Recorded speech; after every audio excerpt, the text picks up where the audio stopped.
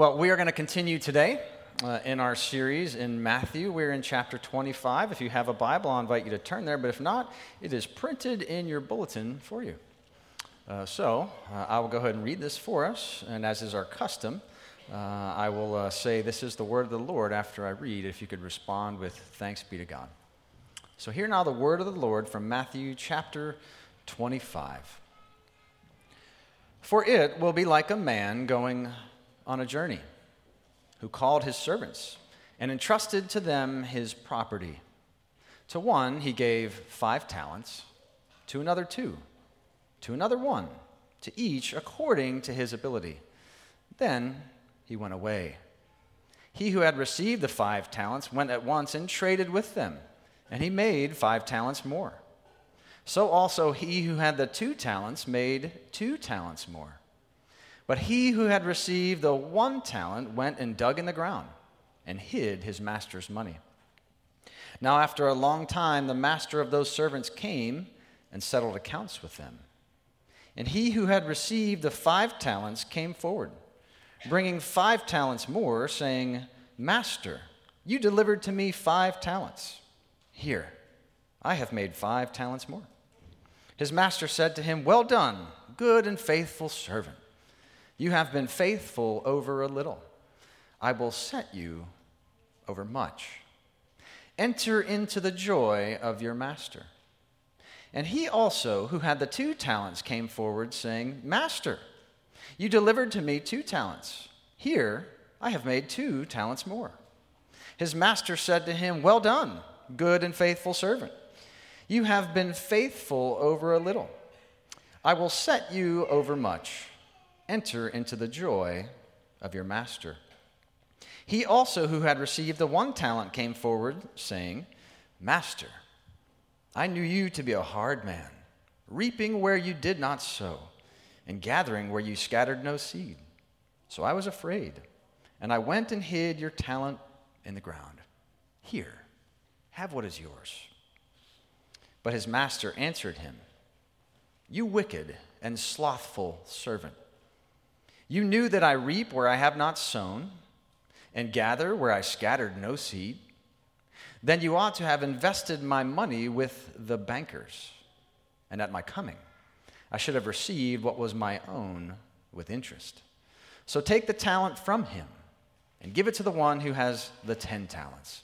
For to everyone who has, more will be given, and he will have an abundance. But from the one who has not, even what he has will be taken away. And cast the worthless servant into the outer darkness.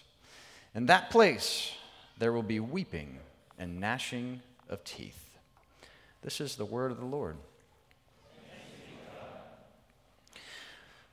Well, I'll have to apologize up front. Sometimes I forget my context. This saying that we heard in here, "Well done, good and faithful servant," do you think that's a well-known phrase amongst non-Christians? It's one we Christians long to hear, right? We long for that day when we're in Christ's presence and he says, "Well done, thy good and faithful servant." But I don't know that that translates outside of biblical Christianity, and as our society is less influenced by biblical Christianity, I don't know that people know those words. Conversely, I'm not sure a whole bunch of Bible-believing Christians might have seen the movie A Bronx Tale. Could I see a show of hands? Who has ever seen the movie A Bronx Tale? Like I said, sometimes I get my context a little bit mixed up. But it's always a wonderful way to start a sermon with a nice old gangster movie. All right, so the setting is New York City. It's a coming-of-age movie. It has a wonderful soundtrack. It's one of those movies where you might suggest to someone, it's a good movie, but you probably want to watch it when it comes on, regular TV so they can bleep out some of the stuff. But of course, with some movies, by the time they do that, there's not much left, okay?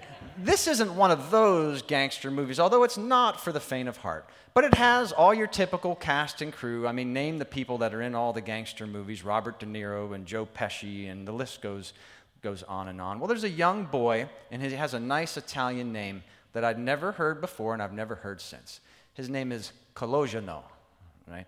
And I I didn't really try and say it with a New York accent, but it'd be a little more like Colosino, right? So it'd be Italian and New York all at the same time, and he's just a little boy when the movie starts. And his father, played by Robert De Niro, is a very upstanding man, and he's a bus driver. And he works hard every day. And he can see at a young age that his son is already being lured into the gangster life, right? That he looks up to the people that everyone else in the neighborhood are looking up to, the people with power, the people with money, the people with influence, right? And so he keeps his son close by his side often. He even takes him on his bus route often. And what you read here is a little conversation that they had, a snippet from a conversation where Robert De Niro says to his son, right, as his son's asking, hey, think I can be a good baseball player one day? He says, you can do anything you want to do. Right? And he says, he asks him a whole bunch of questions, right? And then he goes on to tell him, right, the Lord, he doesn't say the Lord, but you've been given all the talent in the world, right? But the saddest thing in the world, right, is wasted talent. And this is his talk, right, to his son. Well, the movie progresses, the son gets older, it's a coming-of-age story. It does get graphic, it does get a little violent, but by and large, it has some redemptive themes. And it has, overall, a redemptive ending, right? The son, right, will heed the father's good advice, right, and not fall into the ways of all of the gangsters, right? So watch it if you want, and we can have plenty of conversations. And again, the soundtrack's wonderful. Well, we're continuing today in the book of Matthew in our series, right? And we are in Matthew chapter 25, and Matthew chapter 24 and 25 are what's called the Olivet Discourse. Jesus is having a long speech on the Mount of Olives. It's his last recorded discourse in the book of Matthew, and it's a longer one. And as the discourse continues, Jesus begins to speak in parables. Right? So if I rewind the clock just a little bit, Pastor Matt, a couple weeks ago now, started us off in Matthew chapter 24, verse 36. But concerning that day and hour, no one knows, not even the angels of heaven, nor the Son, but the Father only. Right? And he titled his message, Jesus Predicts the End of the World. And he talked about a certain event, but an uncertain time. And so most commentators agree that at least at that point in the Gospel of Matthew, that things in this speech are starting to talk about Jesus' return, okay? Not about AD 70 in Jerusalem, as Pastor Joseph pointed out last week, right? So Matt said, right, that we're to be aware and we're to be awake and we're to be active, right? Well, Pastor Joseph preached last week from Matthew chapter 25, really the first of the three big parables in Matthew 25. And he preached about the preparing for the kingdom of God, right? In that parable of the 10 virgins, the 5 wise and the 5 foolish, right? And he taught us about how to be ready and how to prepare for the kingdom of God. And that passage starts off, then the kingdom of heaven will be like. Okay. Well, our passage today starts off in verse 14, and it just says, for it will be like a man going on a long journey. Well, what's the it? It's the kingdom of heaven. Right? So this is another passage about the kingdom of heaven and about Christ's return, about his second coming, which makes it another parable of judgment. Now, parables, right? For anyone that's new today, the easiest way to think of a parable is an earthly story with a heavenly meaning. So Jesus is taking normal, common, everyday things that people understood, and he's using them to teach principles about the kingdom of God. So one thing when we read a parable, we shouldn't try and assign meaning to every single little detail and trying to figure out what everything represents. What we want to take away is the big picture at the end of the day, right? So we're shooting for the big picture. So we're in Matthew chapter 25. We've had a parable of judgment. There's another one coming after it. We have to keep that in mind as we read this, also another parable of judgment. And here's the basic story then. right? The basic story and some of the main characters in the story and who they represent. Again, we don't want to go down to every little detail. What does this mean, and what does this mean, and what does this mean? But I think we need to know certain things as we dive into this story together. So a man is going on a journey. And the man represents Christ. Right? Now, there are servants. In this case, I think there are 3 men. I don't know that we're even told. They're just servants. Have to pay more attention to the pronouns. Probably men, but they represent men and women, right? And before they go, he entrusts to them his property while he's gone. And it says he's going away on a long journey, right? And this is consistent with what we read in Scripture. If you're familiar with the book of Ephesians, chapter 4, it has this rather elusive verse that's right in the middle of the passage, but it says this: when he, that is Christ, ascended on high, he led a host of captives, and he gave gifts to men. Right? This is what this parable is talking about: Christ ascending into heaven, giving gifts to men, but one day he's going to come back. Right? So far, so good? You're with me, right? Now, after a long time, right, and we're living in that long time since Christ resurrected and ascended to the Father, and before he comes back, after a long time, then the Master, who is Christ, returns to settle accounts or to judge his servants for their faithfulness or lack thereof. Okay, we get the big picture here and what the main characters represent in the story and the time and where we are and how we might fit into it.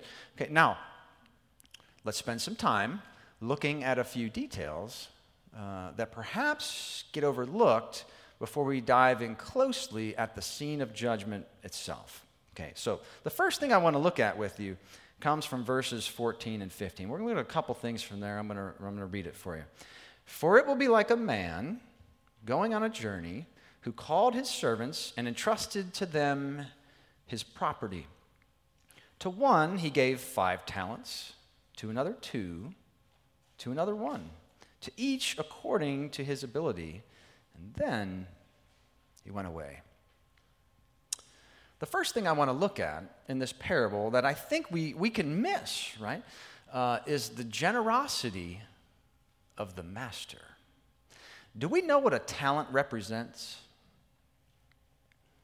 And I'm not talking about what you're good at, although we're going to get to that. But do we know what a talent represents in the Bible? Well, it represents 20 years' wages. So this master is giving to 3 servants, right, 1 5 times 20 years' wages for an average common laborer. Okay, this might be a high number, but let's say an average common laborer made $50,000 a year. What's 20 years' wages? 20 times 50? How much is that? This is a lot of money we're talking about here. Okay, this is a lot of money we're talking about here, right? 20 years' wages, right? $50,000 a year is $1 million alone. And some he gave 5 talents, and some he gave 2, and some he gave 1. The first thing I want us to see from this parable is that Christ, our King, is a generous King. He gives gifts liberally. He is not stingy in the least. Kids, if this were your allowance, you'd be getting more than you've ever gotten before. Now, I don't care how much you've gotten, but he would ask you to use it wisely. And we will get to that part. Now, you often hear, maybe you've even heard, or maybe you've even said it yourself, God may not give you what you want, but he'll give you what you need. Was there some wisdom in that? Maybe some. But I think at the end of the day, it leaves the impression that God is stingy, right? That all he wants to give to his people are just the very basics that they need to get by. Like he wants us to get by on as little as we can. And if I can be self-deprivating here for a moment, like us Scotch-Irish, we love that, don't we? Like just a little bit and no more, right? Just my meat and potatoes, but nothing else, right?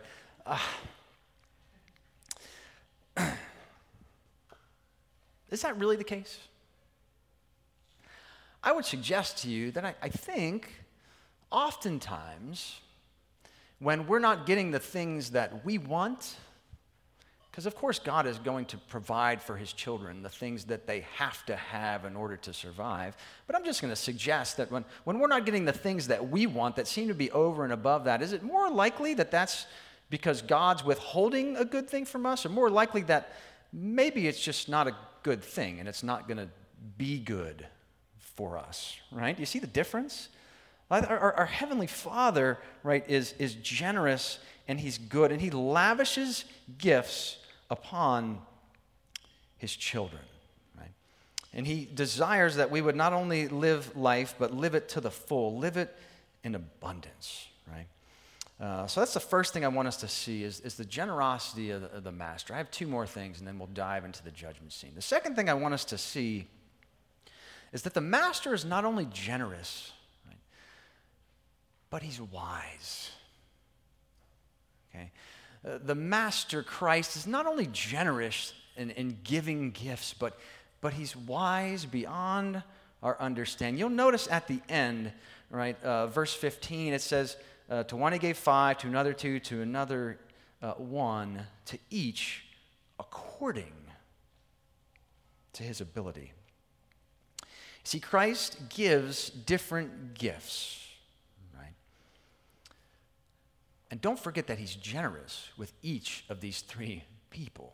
But he gives different gifts. He gives different talents, right, to men and women according to what is best suited to them. He gives them gifts and talents and abilities, right? And notice I've moved beyond the narrow definition of talent, just money, which is what it was, and I'm moving towards like him giving things to us as his people, because I think that's the rightful application of the passage, right? So we're moving past just the narrow concept of the $5 million, the $2 million, or the $1 million, and I think it's right to do so because our English word talent, well, the word talent comes from the Bible, and the English word talent and the way it's used comes out of this parable, right? So this parable has influenced the English language profoundly in the way we even define that word. Right? It's no longer just a unit of money. We use it that way, and the Bible's where we get this word from, and the parable helps us understand it. Right? But God doesn't give you what's best for someone else. Right? He doesn't give someone else what's best for you. We often want the things that someone else has. Other people often want the things maybe that we have. But God is not only generous to all, but he's wise. And he knows what's best, and he knows what we need. He gives you what's best for you, despite what you may think. He's generous, and he's wise. And this is good. This is good for us. And God does this because he is good. Right? God doesn't do good things, and he does enough of them, and then that makes him good. No, God is good. He's the very definition of goodness, and so out of his nature, he does good things. So he's generous, right? And he's wise, and this is for our good. Now, one more note before we dive into the judgment scene. If you've noticed, as we read the passage, it's not the amount of talent that you get that's so important, but what's important is what you do with them. You can't control the gifts and the talents and the abilities that our Creator has bestowed upon you or endowed you with. But what you can control is what you do with them. You, by God's grace, can be faithful in using them for the upbuilding of His kingdom, right? And for His glory. And we'll see this play out as we move on to the judgment scene, right? Now, the men have received their talents, right? We read in verse, 19. Now, after a long time, the master of those servants came and settled accounts with them, right? And so it's time to settle accounts. This is the beginning of the judgment scene. Now, two men, we were told, at once, that is immediately, went and traded or made use of them. Right? Commentators say that probably means they started some kind of business. I mean, this was a significant amount of money, right? You had a lot of options on the table. You know, someone gives you $1 million or $2 million or $5 million, then you can buy almost any franchise in America except Chick-fil-A, because they'll make you interview and pay very little, but they want the right people. That's not a plug. But I like the way they do business. And they make good chicken sandwiches. All right, so they make use of these talents, right? And the person who has 5 makes 5 more, doubled their money. The person who has 2 makes 2 more, right? Doubles his money. But one person, and the person who had 1 talent, just dug a hole in the ground and put the money in there, right? Time capsule style. They still make time capsules. All the time capsules, you know, if you're my age, plus or minus 10 or 15, you probably made time capsules growing up, right? If you're between, like, let's call it 30 and 60, that was just something you did in elementary school. Who is ever going to dig up all those time capsules, right? I'm not sure where they are, if they have directions and treasure maps to these things, but there's all kinds of old stuff in there. Well, this guy said, I'm going time capsule style. I'm just going to put this in there. Now, this was a common practice back then, right? This was a way to hide things. This is what often happened with valuables, right? So it's not like he was doing something so out of the ordinary. It just happened to be entirely inappropriate in this case, right? So verse 19 begins that judgment scene. Now, after a long time, the master of those servants came and settled accounts with them. So the master, Christ, returns to settle accounts or to judge them for their faithfulness or their unfaithfulness. And we see 2 responses. We see 2 very different outcomes. Right? 2 people that received the talents put them to good use, and 1 did not. And they're treated very differently by the master. So first, the 2 servants, right? They put to use their talents faithfully. Right? The text makes them appear very grateful for what they'd been given. And they demonstrated that by putting it to good use for the master. And they both heard the master's same gracious words. Remember, it's not how much talent you have, it's the faithfulness. He said the same thing to both the person who had 5 talents and 2 talents. It's identical to the word, verses 21 and 23. His master said to him, "Well done, good and faithful servant. You have been faithful over a little. I will set you over much. Enter into the joy of your master." Christ calls them good and faithful. He didn't call them perfect, and I'm sure they were far from perfect. But they had understood what the psalmist talks about in Psalm 127, which is in your additional scriptures, that unless the Lord builds the house, he who builds it labors in vain. Right? And so they put their talents to use, right, for the building of his kingdom.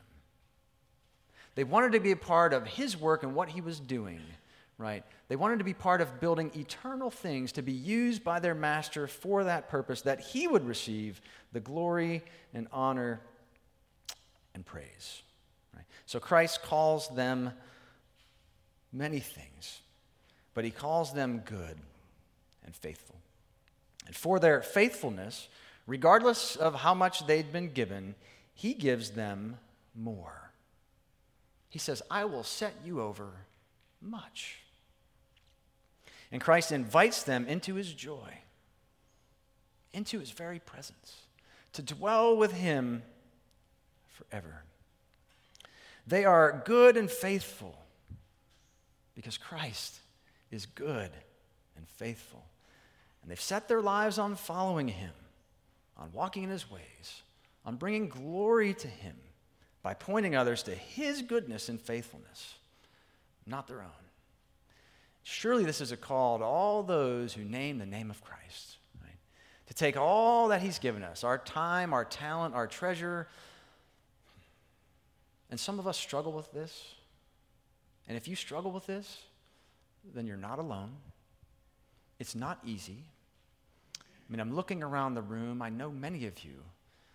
I look up to some of you so dearly in the way you use your time and your talents and your treasure for God's kingdom, the way you're consistently at work, the way you're sharing the good news with people, the way you're inviting them into the kingdom, the way you're doing all of those things. And others of us really struggle with it.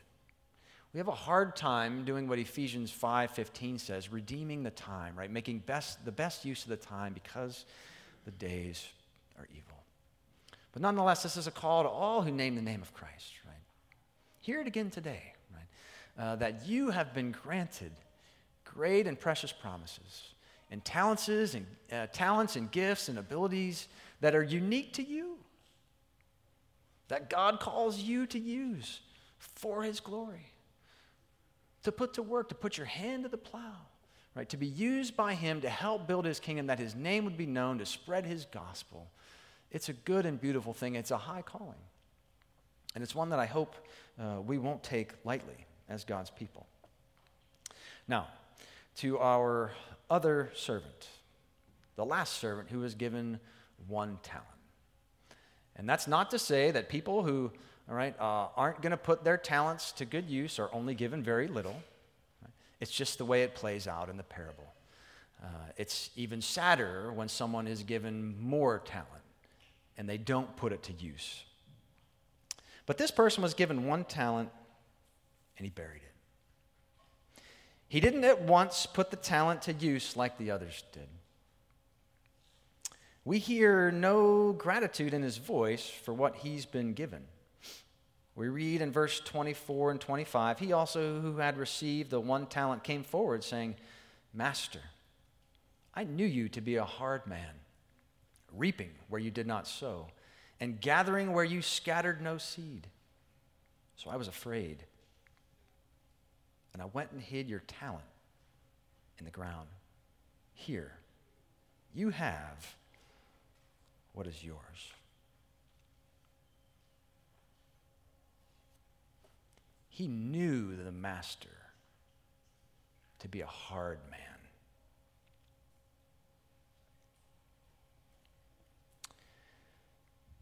He was levying false accusations against him. He told him, you reap where you do not sow. And he lived in fear of the master. And it's all so very sad and so very tragic. He would not put his talent to use at all. He didn't appear to even want it. He just wanted to get it out of his hands. He offers it back quickly, perhaps to rid himself of the reminder of his lack of gratitude and faithfulness. And what is the master's response then? Well, it's long, and there's a lot here. I'd like us to read it again, and we'll talk about just a few things in there. But his master answered him, You wicked and slothful servant. You knew that I reap where I have not sown, and gather where I scattered no seed. Then you ought to have invested my money with the bankers, and at my coming I should have received what was my own with interest. So take the talent from him and give it to him who has the 10 talents. For everyone who has will more be given, and he will have an abundance. but from the one who has not, even what he has will be taken away. And cast the worthless servant into the outer darkness. In that place, there will be weeping and gnashing of teeth. You may have noticed a few times in the parable, like the pronouncements kind of break out of the parable and start speaking, and making judgments, right? And making pronouncements about what will come to pass in time. Well, we see that here. There's a lot here, but let's start with this, right? The master rightfully calls the servant two things, right? And there was no condemnation for the first two. Here, there's no commendation, right, like there was for the first two, right? He called them good and faithful, and here he says, you're wicked and you're slothful.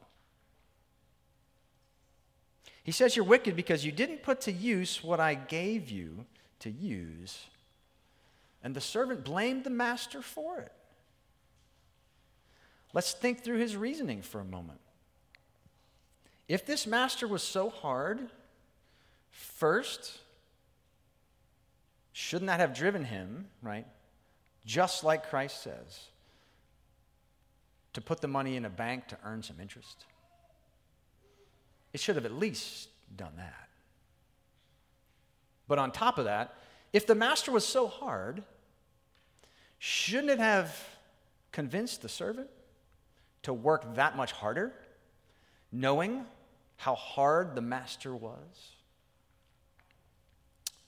And thirdly, his logic really breaks down, because he says, you're a master that reaps where you have not sown. But did he sow into this man's life? Oh, about $1 million, right? He was generous and good, right, to this servant. So he calls him wicked for those reasons, because he didn't put to use what he'd given to him, and he blamed the master for it. It's like all his problems, all his lack of activity were the master's fault. But then he calls him slothful. Do you know what that word means, kids? Right? You know what a sloth is, right? You've seen Ice Age and Sid the Sloth, right? Sloths move pretty slow. Right? So he's calling the servant lazy. Right? The servant was unwilling to do the work of investing the talent for the benefit of another. It just wasn't in his agenda. So, as opposed then to rewarding this servant like he did the first two, he takes away his lone talent. And instead of welcoming him into the joy of his presence, he casts him away into the darkness, away from all that is good.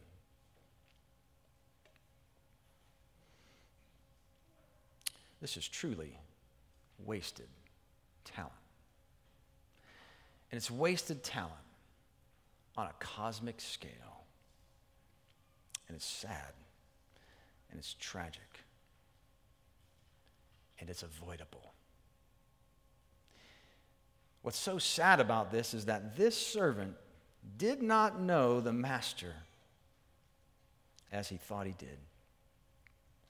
He didn't know the master as he really is. And so he ran, and he hid, and he lived in fear, and he refused to come to him. He refused to live and to love him the way that he should. And I say it's sad, and I say it's tragic, but I also say it's avoidable.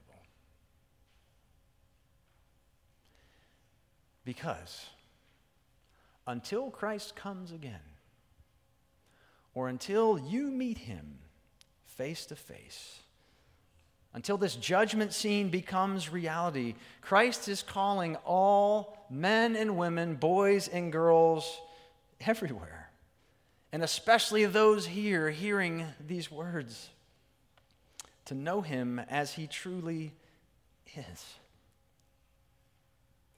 He's inviting you into the joy of his presence.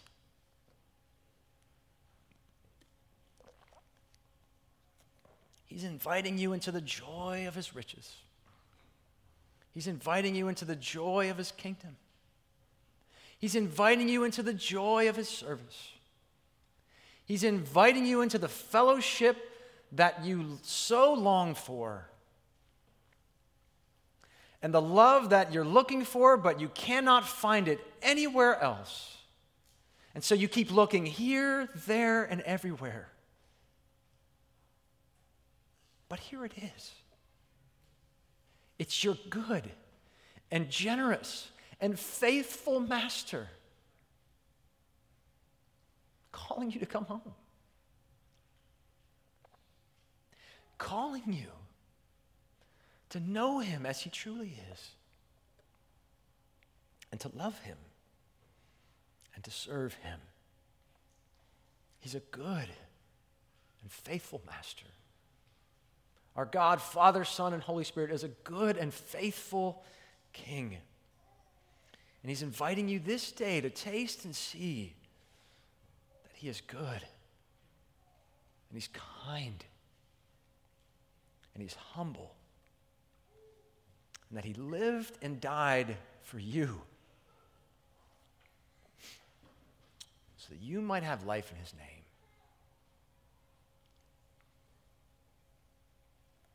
Church, people of God, will you love and serve this King? Do you long for the day when he says to you, "Well done, thy good and faithful servant"?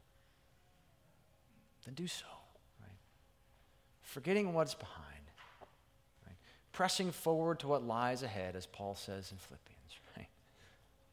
This day, rededicate yourself to putting to use the talents that he has given you for his glory. And anyone in here who doesn't name the name of Christ, who doesn't know him, will you join us?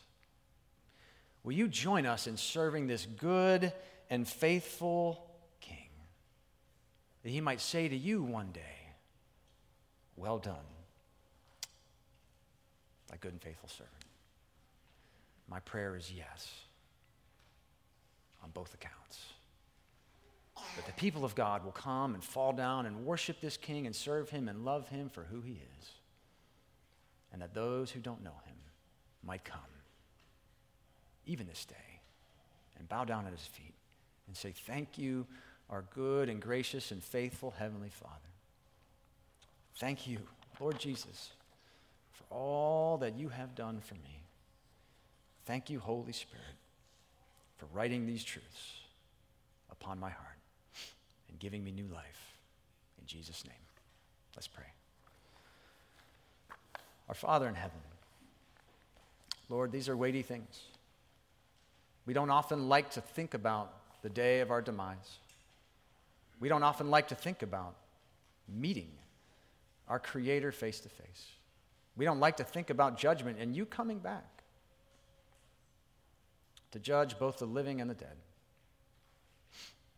But Father, you have made these things plain enough for us to see in the Scripture.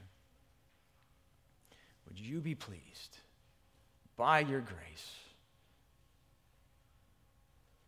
to work in us so that we would learn to faithfully serve you day by day, being grateful for all that you've done for us, and telling everyone of your goodness and mercy and steadfast love that endures to all generations. We pray all these things in Jesus' name. Amen.